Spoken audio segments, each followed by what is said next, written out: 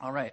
We're in Psalm 91. Psalm 91, if you're new or visiting this morning, we're doing the book of Psalms, and we're going through verse by verse, and this morning is going to be very interesting, I think.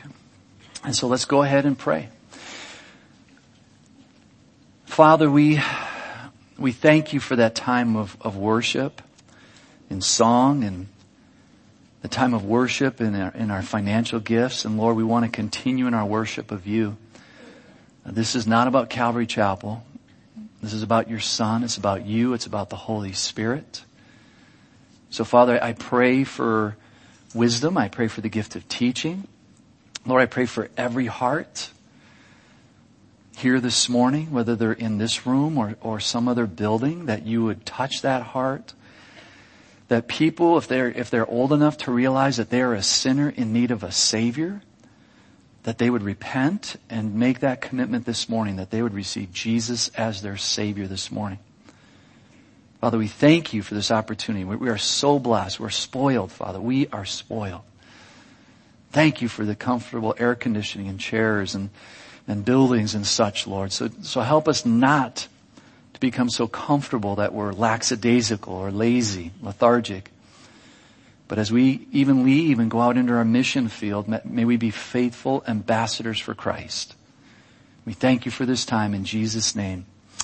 Amen. Amen. Well, Psalm 91. You'll notice on this one, there's no title, no name of specific author. So as I mentioned last week, we are now in the hymnal book 4 of 5. Psalm 90 through 106 make up book 4, and they were compiled during those exile years in Babylon.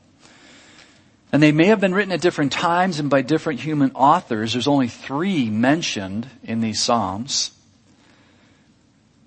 But again, they were brought together to express the sorrow of heart or longing for yesteryears for the nation of Israel. You see, Israel has been taken captive, the northern tribes to Assyria, the southern tribes to Babylon.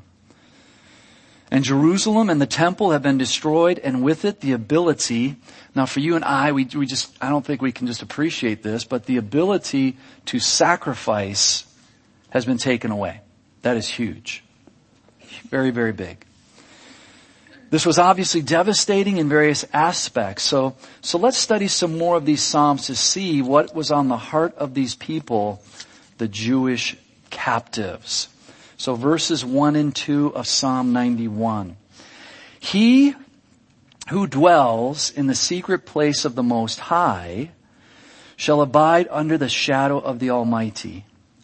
I will say of the Lord, He is my refuge and my fortress. My God, in Him I will trust. So let's look at some of the words here. In the Hebrew, he who dwells, those 3 words, they mean to sit, or to abide. To sit or to abide. In the secret place, they mean a covering or a hiding place. Jeremiah 7:4. Do not trust in these lying words. Now Jeremiah was that prophet who had 0 converts, who was persecuted because he was telling the people in Jerusalem, repent or we're going to be destroyed. Repent or we're going to be destroyed. For 40 years, repent or we're going to be destroyed. With 0 converts. What a ministry, huh? Wasn't very successful.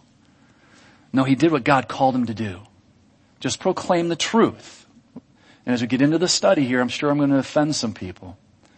But I'm not doing that intentionally. We're just reading the Word of God and making sure that we're doing what we should be doing as ambassadors for Christ and not becoming politically correct. Or if you've been politically correct, remaining politically correct, but being biblically correct. Because the northern tribes in Jeremiah's day, the northern tribes had already been taken off the land a few hundred years. Already removed to Assyria. And God was warning the 2 southern tribes, you repent. But what they believed in their mind was they had the temple. And because we have a temple, the only temple in the whole world where God resides, there is no way that we're going to lose our land. It's impossible. And as you read about the southern tribes, they had a good king, a bad king, a good king, bad, good. Northern tribes had not one single good king. And as you're reading your history in the Bible, you'll even see where they brought the idols literally brought idols into the temple area and sacrificed unto Baal, Ashtoreth, and other pagan idols. But we've got the temple. We're okay. Nothing's going to happen to us. I'm emphasizing that because it relates to today. It relates specifically to today. It relates to you and to me. So Jeremiah proclaims, do not trust in these lying words, saying, the temple of the Lord, the temple of the Lord. The temple of the Lord are these. We've got the temple of the Lord. We can do anything we want because we've got the temple of the Lord. You see, the main reason Israel was taken captive was because of idol worship. And instead of the temple being a place of worship, it became what was worshipped. What was worshipped. And the southern tribes, as I've already mentioned, believed that as long as they had the temple, they'd be kept safe. Obviously God dwells there. How could anything bad happen to us? But instead of maintaining a relationship with God that David and other kings had as examples to the flock, they said, no, we're going to do it our way. And they learned very quickly, not having that relationship, that they lost everything. They learned that the temple was just a temple, and religion in general, Judaism was just as much as paganism. When you get right down to the bottom of it. And have we seen this throughout religious history? Don't we even see this in our culture today? People will build beautiful edifices, temples, or cathedrals, for example, telling others that their God dwells there. Let's look at Acts chapter 17, and read 24 through 32. Acts 17, 24 through 32. And as I share these scriptures, if you have young children or teens or older children, I really encourage you to write these verses down. And you'll see why in a few moments. Because they're not in here. Maybe they don't live nearby, but you get to talk to them every now and then, and they have questions. Why do you go to church? Why do you believe your Bible? Well, Acts chapter 17, verse 24. Paul is preaching. God, who made the world and everything in it, since he is Lord of heaven and earth, does not dwell in temples made with hands. Now, Paul, being a Pharisee, knew all about the first 5 books of the Bible. And he knew all about the temple because he lived when Herod's temple was on the Temple Mount. So he understood temple. He knew exactly what it was. And as a Pharisee, it was the most important structure in his life. So this isn't some guy off in the corner, he doesn't know what he's talking about. No, he knows exactly what he's talking about. Notice what he says there. Does not dwell in temples made with hands, nor is he worshipped with men's hands as though he needed anything, since he gives to all life, breath, and all things. And he has made from one blood every nation of men to dwell on the face of the earth. That's very important, as we see in our culture. The enemy, which he's going to continue to do, try to stir up strife, racial strife, in a mighty way in our nation right now. And has determined their pre-appointed times and the boundaries of their dwellings. So, why? So that they would seek the Lord, in the hope that they might grope for him and find him, though he is not far from each of us. For in him we live and move and have our being. As also some of your own poets have said, for we are also his offspring.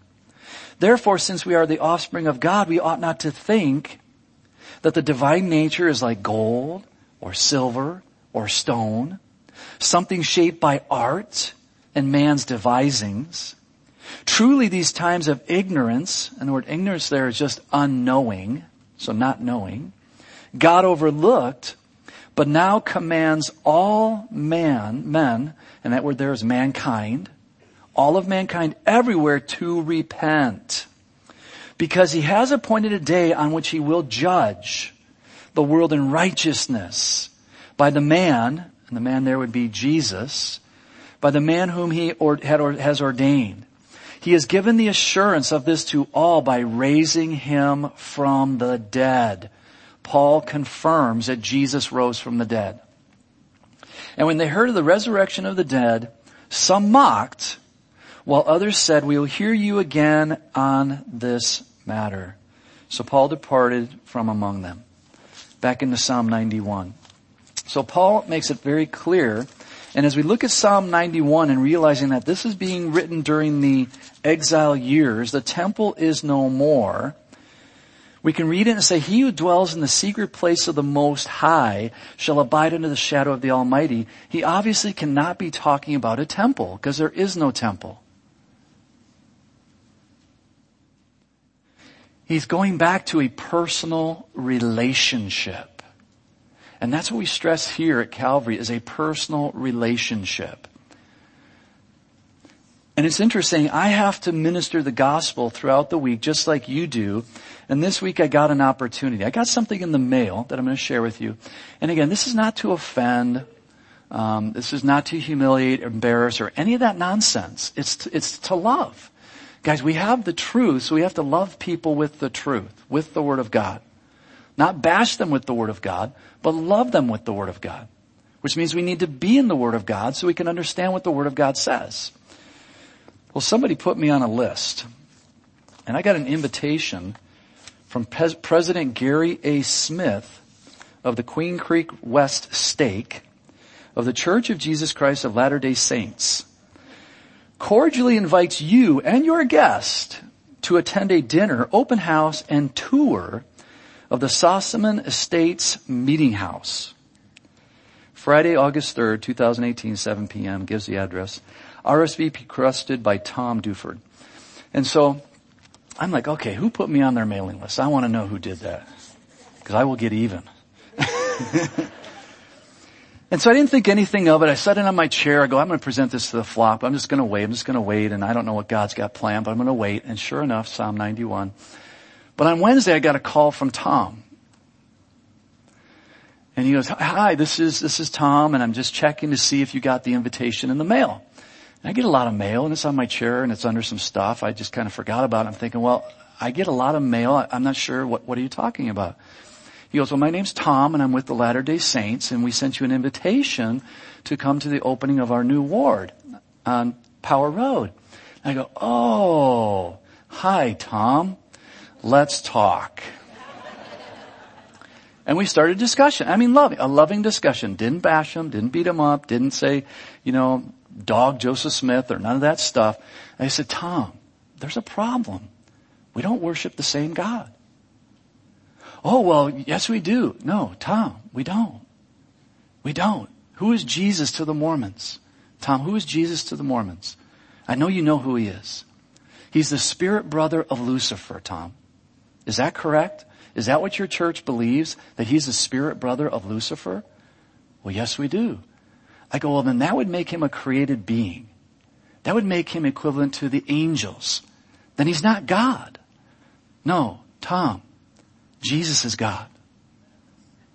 And I said, "Tom, will you do me a favor?" After we talked for a while and went around, and he said, "Well, I just appreciate it. Could I have so-and-so come to your church and talk to you?" I go, "You can have anybody you want come. But we're not going to talk about Joseph Smith. We're not going to talk about the Book of Mormon. We're not going to talk about Pearl of Great Price. We're not going to talk about doctrines and covenants. We're going to talk about the Bible. If you want to talk the Bible, I'll be more than happy to sit down and talk with you." "Well, there's other people in the community that are coming," insinuating other Christians. I go, "Well, they're just not reading their Bible, Tom. I'm sorry about that, but they're not reading their Bibles. Because we don't worship the same God. I want to make that perfectly clear to you." You see, while in captivity, the psalmist realized that it is all about relationship and not about a building or a religion. And for us today, how can we answer someone when they say that we worship the same God?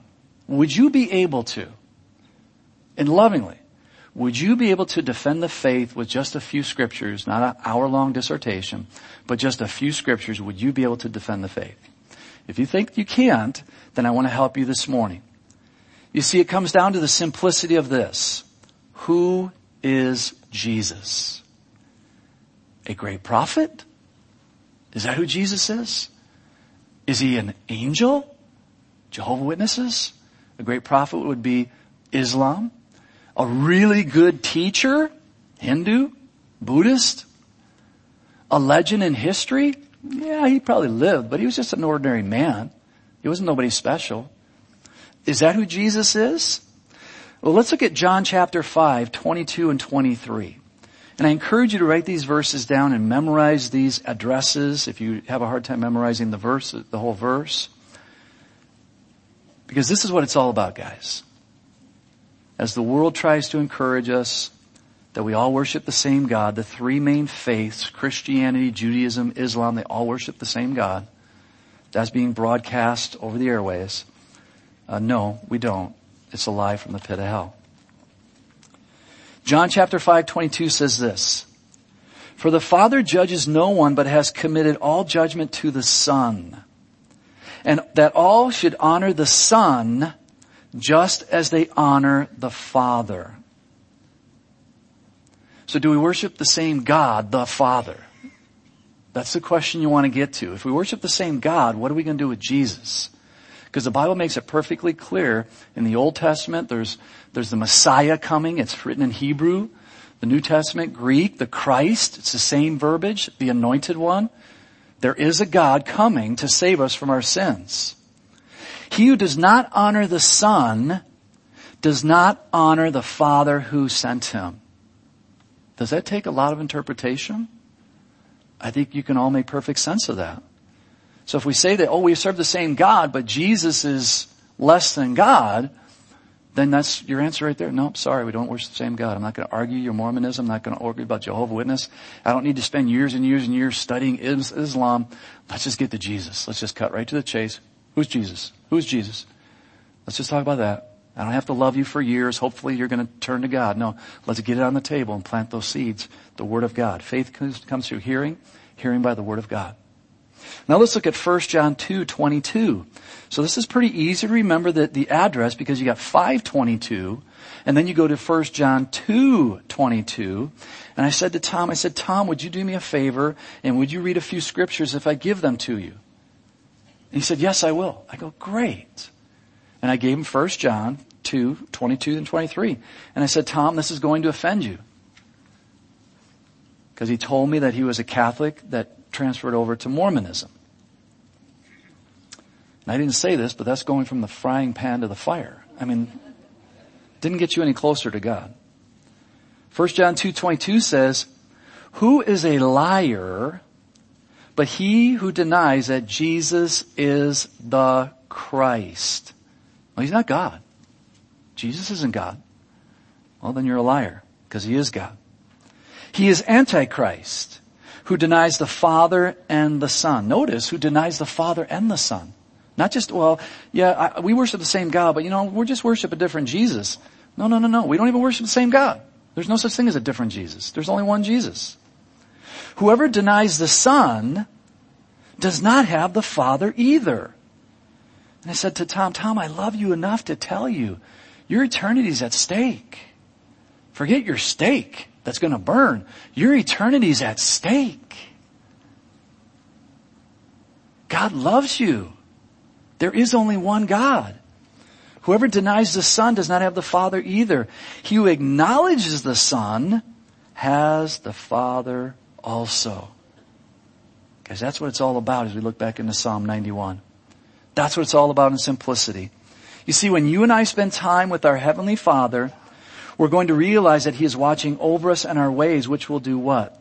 Build our trust in you as we look at Psalm 91 verse 2. My God, not my temple, not my religion, not my pastor, not my priest. No, my God, in Him will I trust.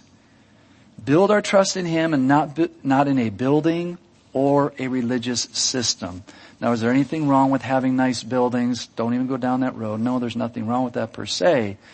you always want to get to the aspect of worship. Do we worship the building? Do we worship what's inside the building, the icons, the statues, the priest, the rabbi, whoever it might be? Do we elevate them where they shouldn't be elevated? No, you don't elevate me. I'm just like you. We're all the same. Sinners, saved by grace. Saints now, going to heaven. But unfortunately, we still sin. I sinned this past week. Did anybody else sin this past week?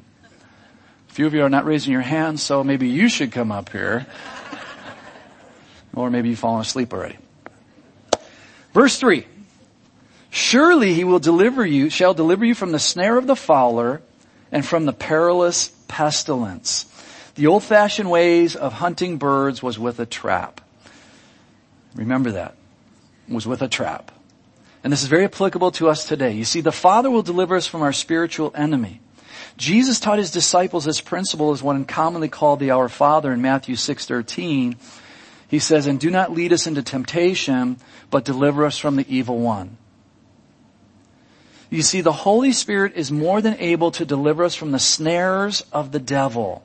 You'll find that in Ephesians 6:11, that the enemy is trying to trip us up, trying to entrap us. We just need to be in the Word so that we do not become deceived. What is the enemy's number one tactic? It's Revelation 12:9. Write it down, memorize it. So the great dragon was cast out, that serpent of old called the devil and Satan. Notice, very specific, so we know exactly who's being talked about here. He was cast out to the earth and his angels were cast out with him. Right now I don't know why God allows this, but God does allow this. He allows them to have access to heaven. But at one point in eternity future, during the tribulation, he is no longer going to have access to the throne room of God. The rest of the verse goes on. Wait a minute, there it is. Who deceives the whole world. I'm sorry. The verse is right there. So what's his number one tactic? Deception. Deception. And you've heard me say this before. A little bit of horse manure and a pan of brownies doesn't make me want to eat the brownies. Just a little bit. It's not that big a deal, right? Just a little bit. Who deceives the whole world. That's his number one job, to deceive you, to deceive me. Well, we worship the same God. They knock on your door. Well, we worship the same God. Oh, okay. All right. Oh, would you like a Book of Mormon? Oh, okay. You don't want to offend them. Oh, okay. No, offend them. Offend them in love. Say, no, I love you enough to tell you that book is from the pit of hell. You got a Bible on you, don't you? King James Version? Yes, I do. Let's see that. Let's pull that out. Let's talk about that. And you go to these verses, guys, in a loving way, compassionate way, but very firm way. This is who we worship. You worship the devil. It's that simple. Satan wants to deceive us. So guys, we have to be aware of his tactics. In Psalm 91:4, he shall cover you with his feathers, and under his wings you shall take refuge. His truth shall be your shield and buckler. And here's this beautiful picture of a bird with its young, as the mother protects her little ones by covering them with her feathers until they are old enough to fend for themselves. Now, obviously, you can only take the physical picture so far, because God does not leave us to fend for ourselves, but gives us the shield of faith to stop the fiery darts of the evil one. And a bulwark. Notice that word there in verse 4, the bulwark, as you look it up. You could equate that to the breastplate of righteousness, which surrounds us as the enemy tries to really press in. So with this imagery, we need to see that we have a part in the process, that spiritual protective process. If we put down our shields, if I put down my shield, I open myself up to all kinds of various painful darts. If I lay aside my breastplate and try to do it on my own, I will find myself battered and bruised spiritually. No, I must put on the spiritual pieces of armor. And you'll find those, if you're not familiar with this, please write this down in Ephesians 6:14 through 17. So that I am always ready for the battle that will, it's a guarantee, it's not if, it's when, will ensue, will take place. Verses 5 and 6. You shall not be afraid of the terror by night, nor of the arrow that flies by day, nor of the pestilence that walks in darkness, nor of the destruction that lays waste at noonday. You see, fear is one of the enemy's main tactics, and yet even in the darkest hours of our lives, God will always be there to illuminate our lives and to eliminate any fear that the enemy may try to bring against us. You see, John in his epistle tells us that perfect love casts out fear. And that word perfect there is mature. It's mature. Do we really believe that God can deliver us? Do we really believe that? Again, this takes time, spending time with God's Word as we read on in verses 7 through 10. 1,000 may fall at your side and 10,000 at your right hand, but it not shall come near you. Only with your eyes you shall look and see the reward of the wicked. Because you have made the Lord, who is my refuge, even the Most High, your dwelling place. No evil shall befall you, nor shall any plague come near your dwelling. Now some read these verses and apply them to mean that no sickness or illness should ever come into or upon the believer. Let's look at Psalm 139. Psalm 139. Again, remember, as the psalmist was writing this, he was in captivity. The temple is gone. His nation is gone. It could not get any bleaker. You see, when we study the whole Word of God, it's quite obvious that this is not a correct interpretation. Psalm 139 says this in verse 13. And I'm going to actually read it out of the NLT. So if you're there and you want to follow along, fine. But if not, it's a little different. I don't want you to get confused. You made all the delicate inner parts of my body and knit me together in my mother's womb.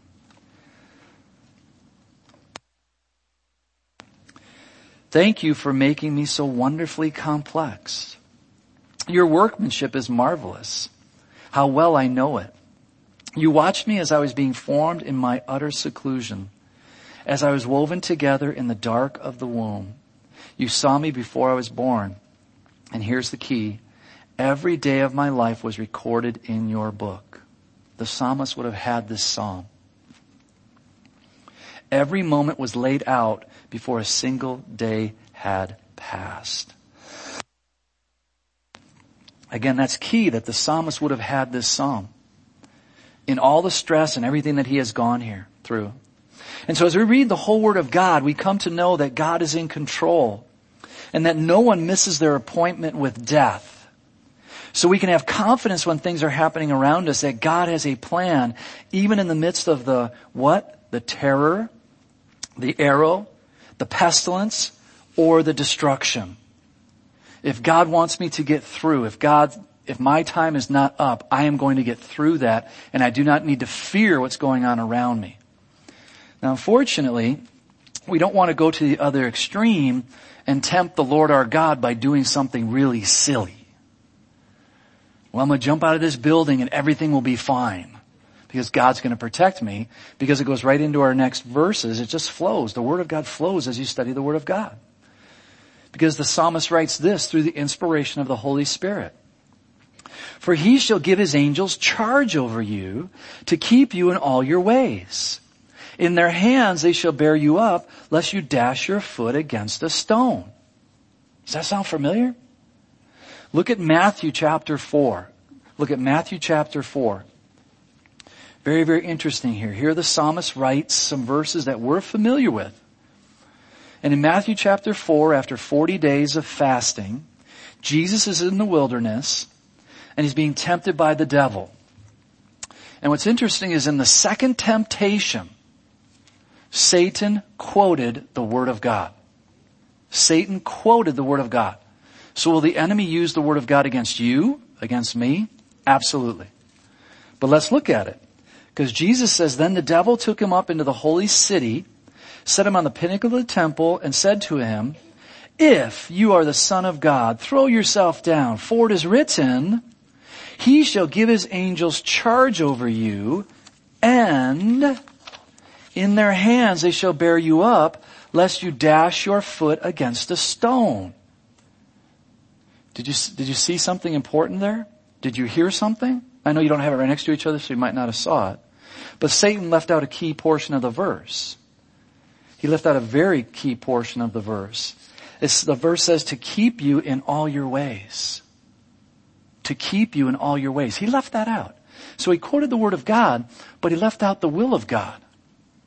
You see, if I'm in the will of God, I don't need to fear the pestilence. I don't need to fear the stock market. I don't need to fear the president. I don't need to fear the chaos that's happening in our society. I just got to keep loving God and loving Jesus and show all these other people that God loves them and God has a plan and a purpose, and not get on the bandwagon of hatred, of division, of dissension. So it's easy to take something out of context. If I'm following after the ways of my Father, I'm not going to try to challenge my Father. And that's why Jesus quoted word perfect, the Word of God, when he said, "It is written again, you shall not tempt the Lord your God." Quote the Word of God, guys. Memorize the Word of God. Know the address. Open up your Bible. Don't be embarrassed. Don't be ashamed. Go back to the simplicity of quoting the Word of God. What does the Bible say? If we draw near to God, the enemy must flee. And I draw near to God through proclamation of Jesus, through Jesus' Word in my private devotional time, through memorization, through meditation, through rehearsing it, and that will work for you as well. But again, we need to be a part of the process. We just can't put our Bible, as I so often say, under your pillow and hope that we learn something through osmosis. It's not going to happen by sleeping on your Bible. Verses 13 through 16, you shall tread upon the lion and the cobra, the young lion and the serpent you shall trample underfoot. Because he has set his love upon me, therefore I will deliver him. I will set him on high because he has known my name. He shall call upon me and I will answer him. I will be with him in trouble. I will deliver him and honor him. With long life I will satisfy him and show him my salvation. You see, even when evil comes my way, God will be there and grant me salvation. And so the psalmist sets his heart upon God. So God promised him that he would answer him, protect him, deliver him, and honor him. And if you think about this psalmist living in Babylon, he saw all of those things. He saw the pestilence. He saw the battle. He saw the hatred. He was carried away captive, most likely. If not, he was born in captivity, if it was later into the captivity, and his parents told him about what took place. Either way, he had practical experience of what was going on. That is pretty good stuff that we just read.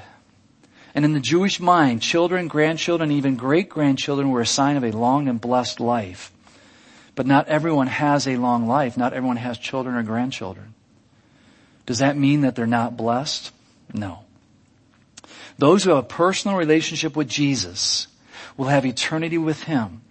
And as long as we as we read in our previous psalm, this lifespan is only a few hours compared to eternity, as we read in Psalm 90.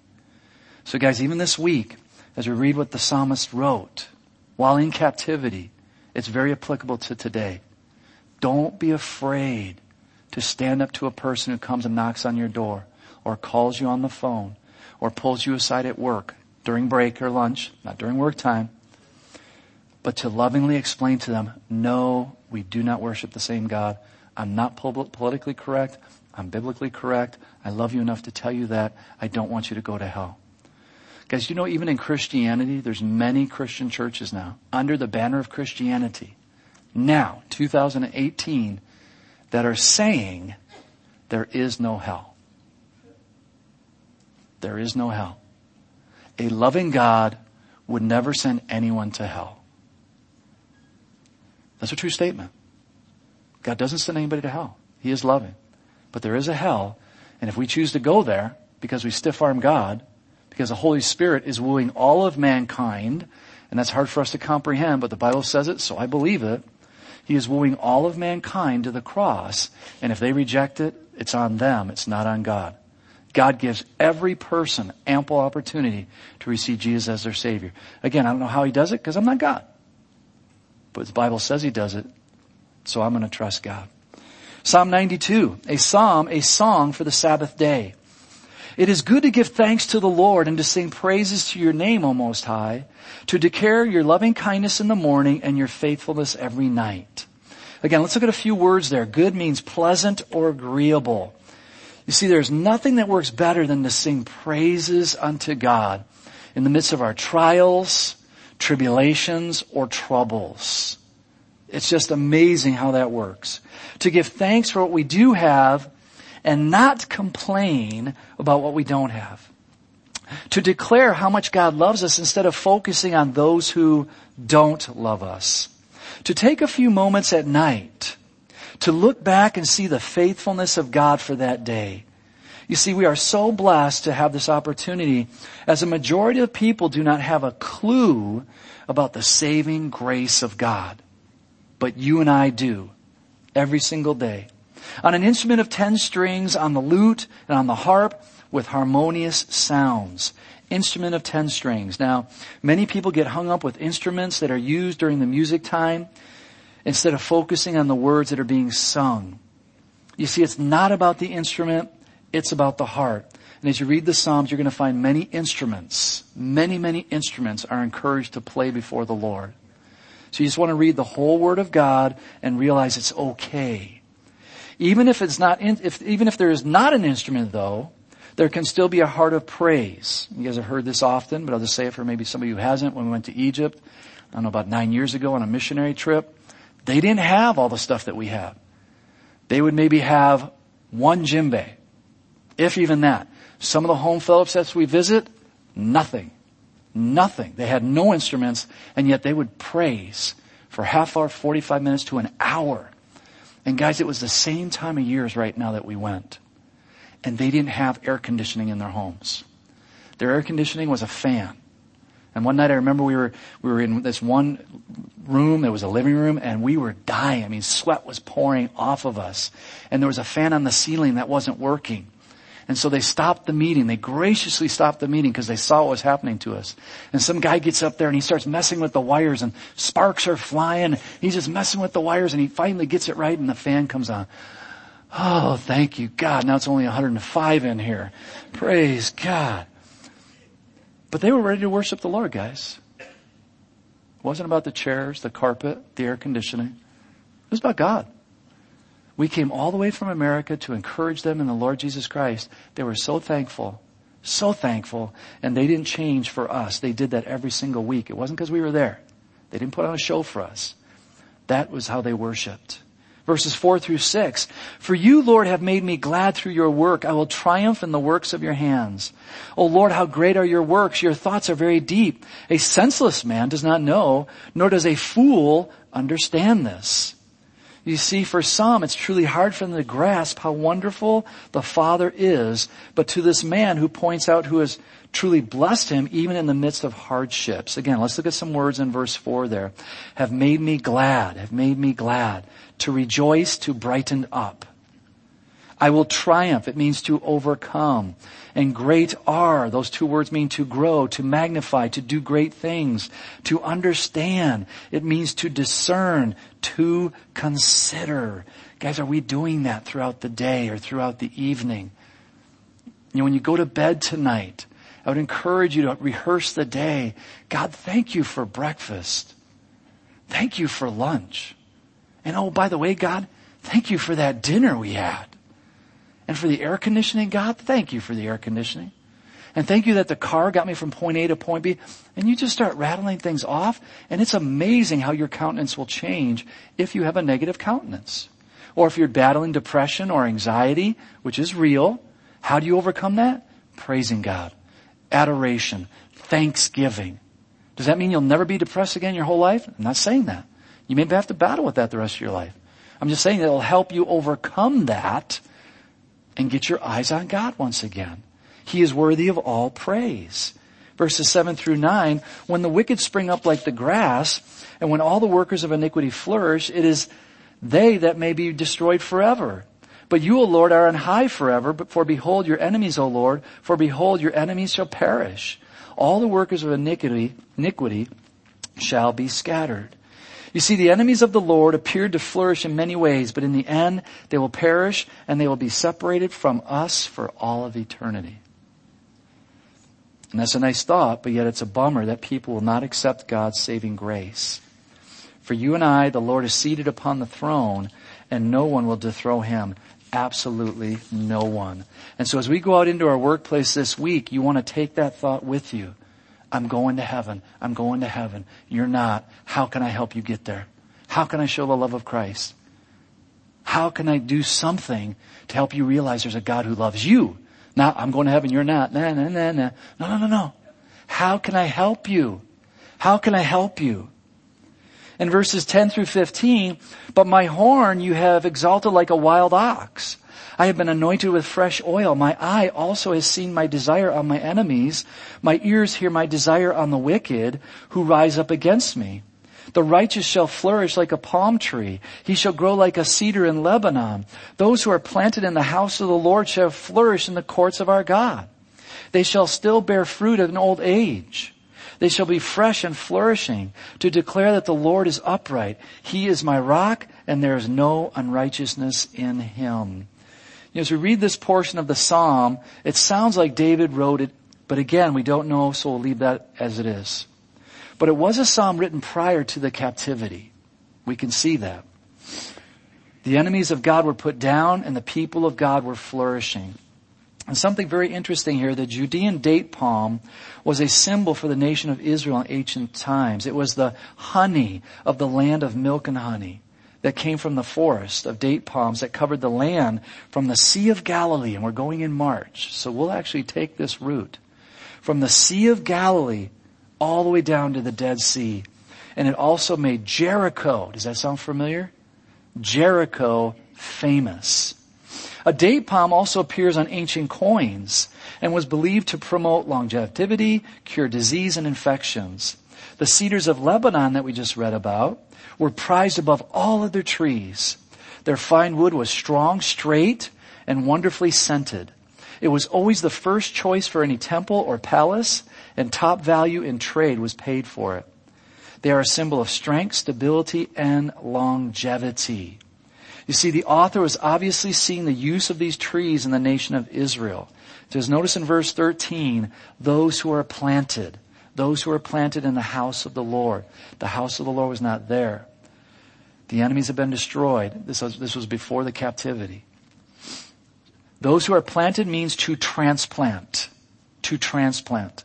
Those who are planted in the house of the Lord. Not just your house. And also spiritually, I don't think I'm taking this too far, but we were born into the world, and as unbelievers, we were going to hell in a worldly way. Once we received Jesus, I was transplanted, and now I am heading to heaven. Totally different. Also shall flourish. It means to break forth as a bud, to bloom. You see, those who seek after the Lord will grow in his attributes and will bring forth fruit accordingly. A person might think of this concept of being planted in the house of the Lord as a church building. We just read in the Psalm 90, it's not 91. But we know that it's referring to a personal relationship. Verse 14, flourishing. They shall be fresh and flourishing. It means to be green. In verse 15, the word upright there, it means to be straight or correct. And the word no unrighteousness, the word unrighteousness there is injustice. You see, those who seek after the Lord will proclaim his righteousness, or what we'd call today justice. Why? Because God is perfect in his judgments, guys. God is perfect. He doesn't make any mistakes due to the lack of information. He has all the information needed, and he will make a perfect judgment based upon that information. And I thank God, and I know you do as well, that Jesus covered all of our sins so that we do not have to be concerned about being judged according to our works when we stand before him. No, God sees every believer as holy and unblameable in his sight. Praise God for that. Father, we thank you and praise you for this morning. Lord, we thank you for your word, and that as we study your word from Genesis to Revelation, we can learn how to deal with our neighbors. They're such nice looking people. They keep their yards so well, and they dress so nice. And they drive nice cars. And they have pretty looking kids. But Father, apart from Jesus, they're going to hell. So don't let us be deceived that everything's okay when it's not. But to lovingly share the Word of God with our neighbors and coworkers and family members and friends. When that opportunity crosses our path, Father, to not give in to the fear, one of the enemy's main tactics, to not give in to fear, but to proclaim the truth in love. That we'd be bold. Fill us with your Holy Spirit. Even as we go out this week, Lord, fill us with your Holy Spirit. That we might have those phone conversations or face-to-face conversations, whatever the case, whatever you allow to happen, that we'll be ready to proclaim, no, there's only one God. He has only one Son, Jesus, and there's only one Holy Spirit who is drawing all of mankind to the cross. Use us this week, Lord, to help people understand the simplicity of the gospel, to remove themselves from religious practices, from buildings, thinking that God dwells in a building. No, He doesn't. We already read it. So many other verses that tell us that. No, Lord, help us to lift their eyes to heaven. And that is a personal relationship with you. You know, as the saints are praying, maybe you're here this morning and something's finally clicked. And you're sitting there thinking that made sense. I don't like it, but it made sense. Maybe that's you. And maybe this morning, is there people around you right now that love you and are praying for your soul? Maybe you would like to receive Jesus as your Savior this morning and move away from religion and move into that personal relationship. Or maybe this is the first time you stepped foot in a Christian church and you're going, wow, this is crazy. God loves you. God loves you and desires a relationship with you. He doesn't want you to become religious. He wants you to have a relationship. So if you would like to receive Jesus right now, you just pray this prayer after me. And if you are sincere, you will become a child of God. Just pray this simple prayer. God, I need Jesus. I need a relationship. I don't need religion. So God, I thank you for this morning. I thank you that I'm here. I'm thankful that you love me just the way I am. And that as I submit to you, you will replant me. You will transform me. And so I surrender my life to you right now, God. And I invite Jesus to be my Savior. I invite your Holy Spirit to come into my life right now.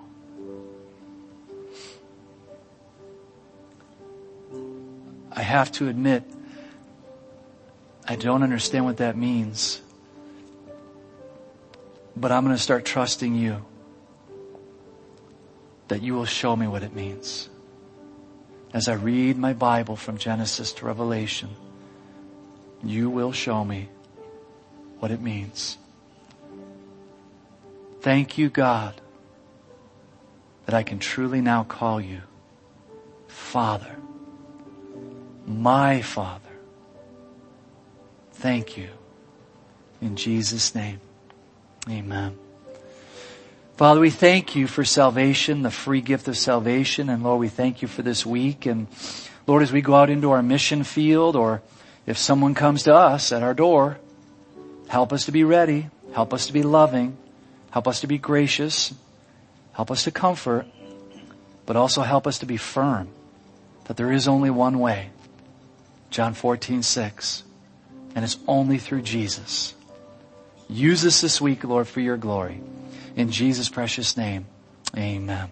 Amen. Why don't we all stand, guys? God bless you. If you prayed that prayer, please come up. We'd love to pray with you. Guys, I encourage you to read your Bibles, to memorize those scriptures. Somebody's going to talk to you this week.